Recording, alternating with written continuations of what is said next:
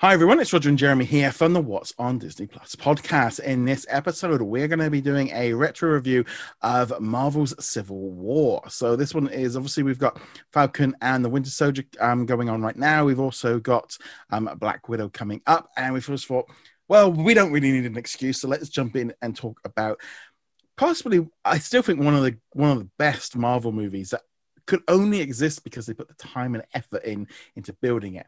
But what a movie. But what did you think of this one? Yeah, this movie, it's Avengers 2.5, really.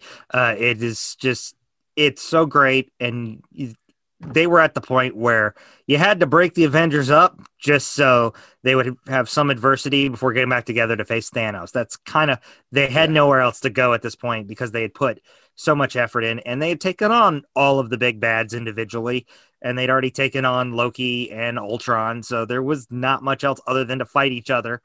And it's interesting how it's a great way, it introduced Spider-Man, it introduced Black Panther, it brought back Ant-Man. Yeah. It's the most Hawkeye has ever been relevant in the MCU until Endgame. While the main focus is on Steve and Tony, it still works out to where these side characters get a much bigger focus. We just had WandaVision. This is the movie that makes me care more about both Wanda and Vision, even though they're introduced in Age of. Yeah, it's such a weird movie because it's like even just calling it by the name of they're going, it's like, well, it's technically Captain America Civil War, but the Captain America bit kind of gets lost in it because there's so many other characters in here. It does feel like an Avengers movie. Now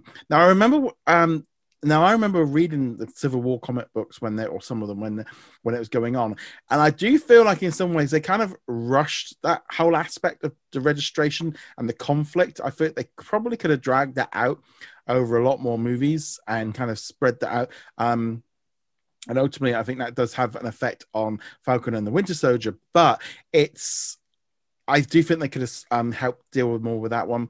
I also loved, to introduce Black Panther and Spider-Man in one movie, that's quite a lot. But also to do it in a way, we still had the Black Panther movie set to come. They didn't do it the normal way of doing the movie and then leading into it, but in some ways it didn't need to. They did it in such a way. But also with Spider-Man, they did the whole intro to Spider-Man, and they were able to do it in such a simple way, because it's like, come on guys, we've done 5 Spider-Man movies, we don't need to see him getting bit by a spider.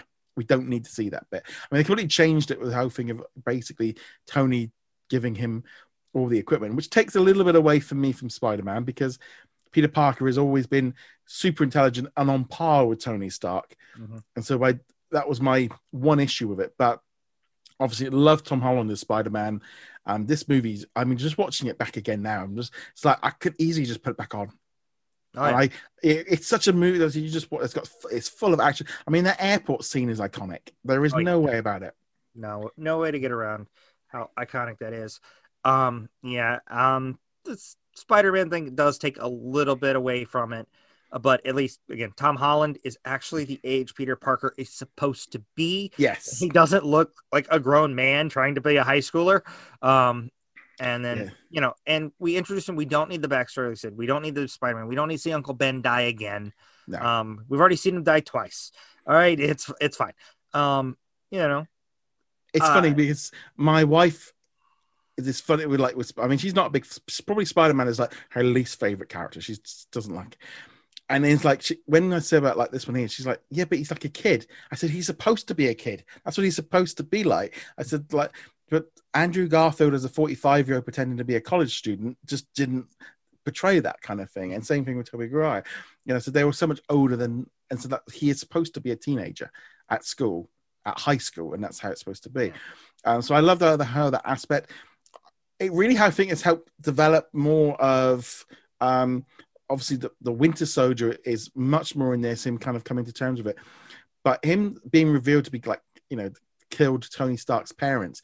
I mean, you can see then that the whole battle between, Captain America being pulled in which direction and stuff. And it's such a strange dynamic because we've never really had, until that time where we were starting to get superheroes having different kinds of problems than just stopping the world from being destroyed or an origin. that's always and Civil War is different. It's got an entirely different thing going on. Yeah, and that makes me excited for Falcon and Winter Soldier, since Baron Zemo is coming back, and he introduced something that no one else could do. All these people want to destroy these superhero teams, and they come out with force. He found a way. He got inside and split them apart that way. It was great. It was great psychology for this movie. Yeah, and it's that kind of weird thing of like he turned them on each other. We're just kind of tweaking around a little bit. And it was very smart. And again, we're just excited to see what happens with Falcon and the Winter Soldier, because as of time of recording, it's just a few days away from it. I'm coming out, but it's such a great movie. And like I said, when I think like this compared to like Age of Ultron, it's like this was the Avengers movie we'd have been wonderful for, but it only worked because Disney had put that time in. Marvel had put the build up to it, so they didn't rush it. So it took its time to get there. And and then you just see that whole like triple threat fight thing at the end with them all fighting with Tony, and then you got Black Panther involved. It just works so well. But that airport scene is just, you could just watch it over and over again, especially with Spider-Man making reference to an AT-AT from off as an old movie. And it's like, how old is this guy? And I'm like, I completely that thing. Yeah, because it's like, for me, it's just like, that's like I would be like that now, where I'd be like, what do you mean old movie? That's like a movie I grew up with as a kid. Tony, where'd you get this kid? I just love that whole aspect to it, and playing up on obviously being able to do that was, but just the way his interaction with it, and he definitely stole that whole scene. Stole that scene. I love he's fighting with Cap, and he gets in. It's like, where are you from? It's like Queens, Brooklyn, and I'm like, you're both from New York. Yeah. I get the different sections of New York, but you're both from New York. So that was kind of cool, and just like the whole thing of him like fighting with Bucky and Falcon, and they're just like, you don't normally talk this much. You don't need to. Sorry. Mm-hmm. I just really enjoyed this movie. I still think it's probably one of the best Marvel movies because it was so different, but also it sets things up, it moves things along, but it's seeing them fighting with each other. But even when they're fighting each other, you see Black Widow and Hawkeye, they're fighting and they're trying to outdo each other, but they're not trying to kill each other. They're not trying, and they're even, one of the kind of points out the fact that they're pulling each other's punches because they really don't, and they're still like, we're still going to be friends, right? And I like that they did that. Just don't make it a straight up, and Tony and everyone's like, look, we really don't want to. I mean, there were some pretty bad things happening in that movie, but then obviously we get Giant Man, who just, I love that scene. It's just so cool that I can just watch that over and over again.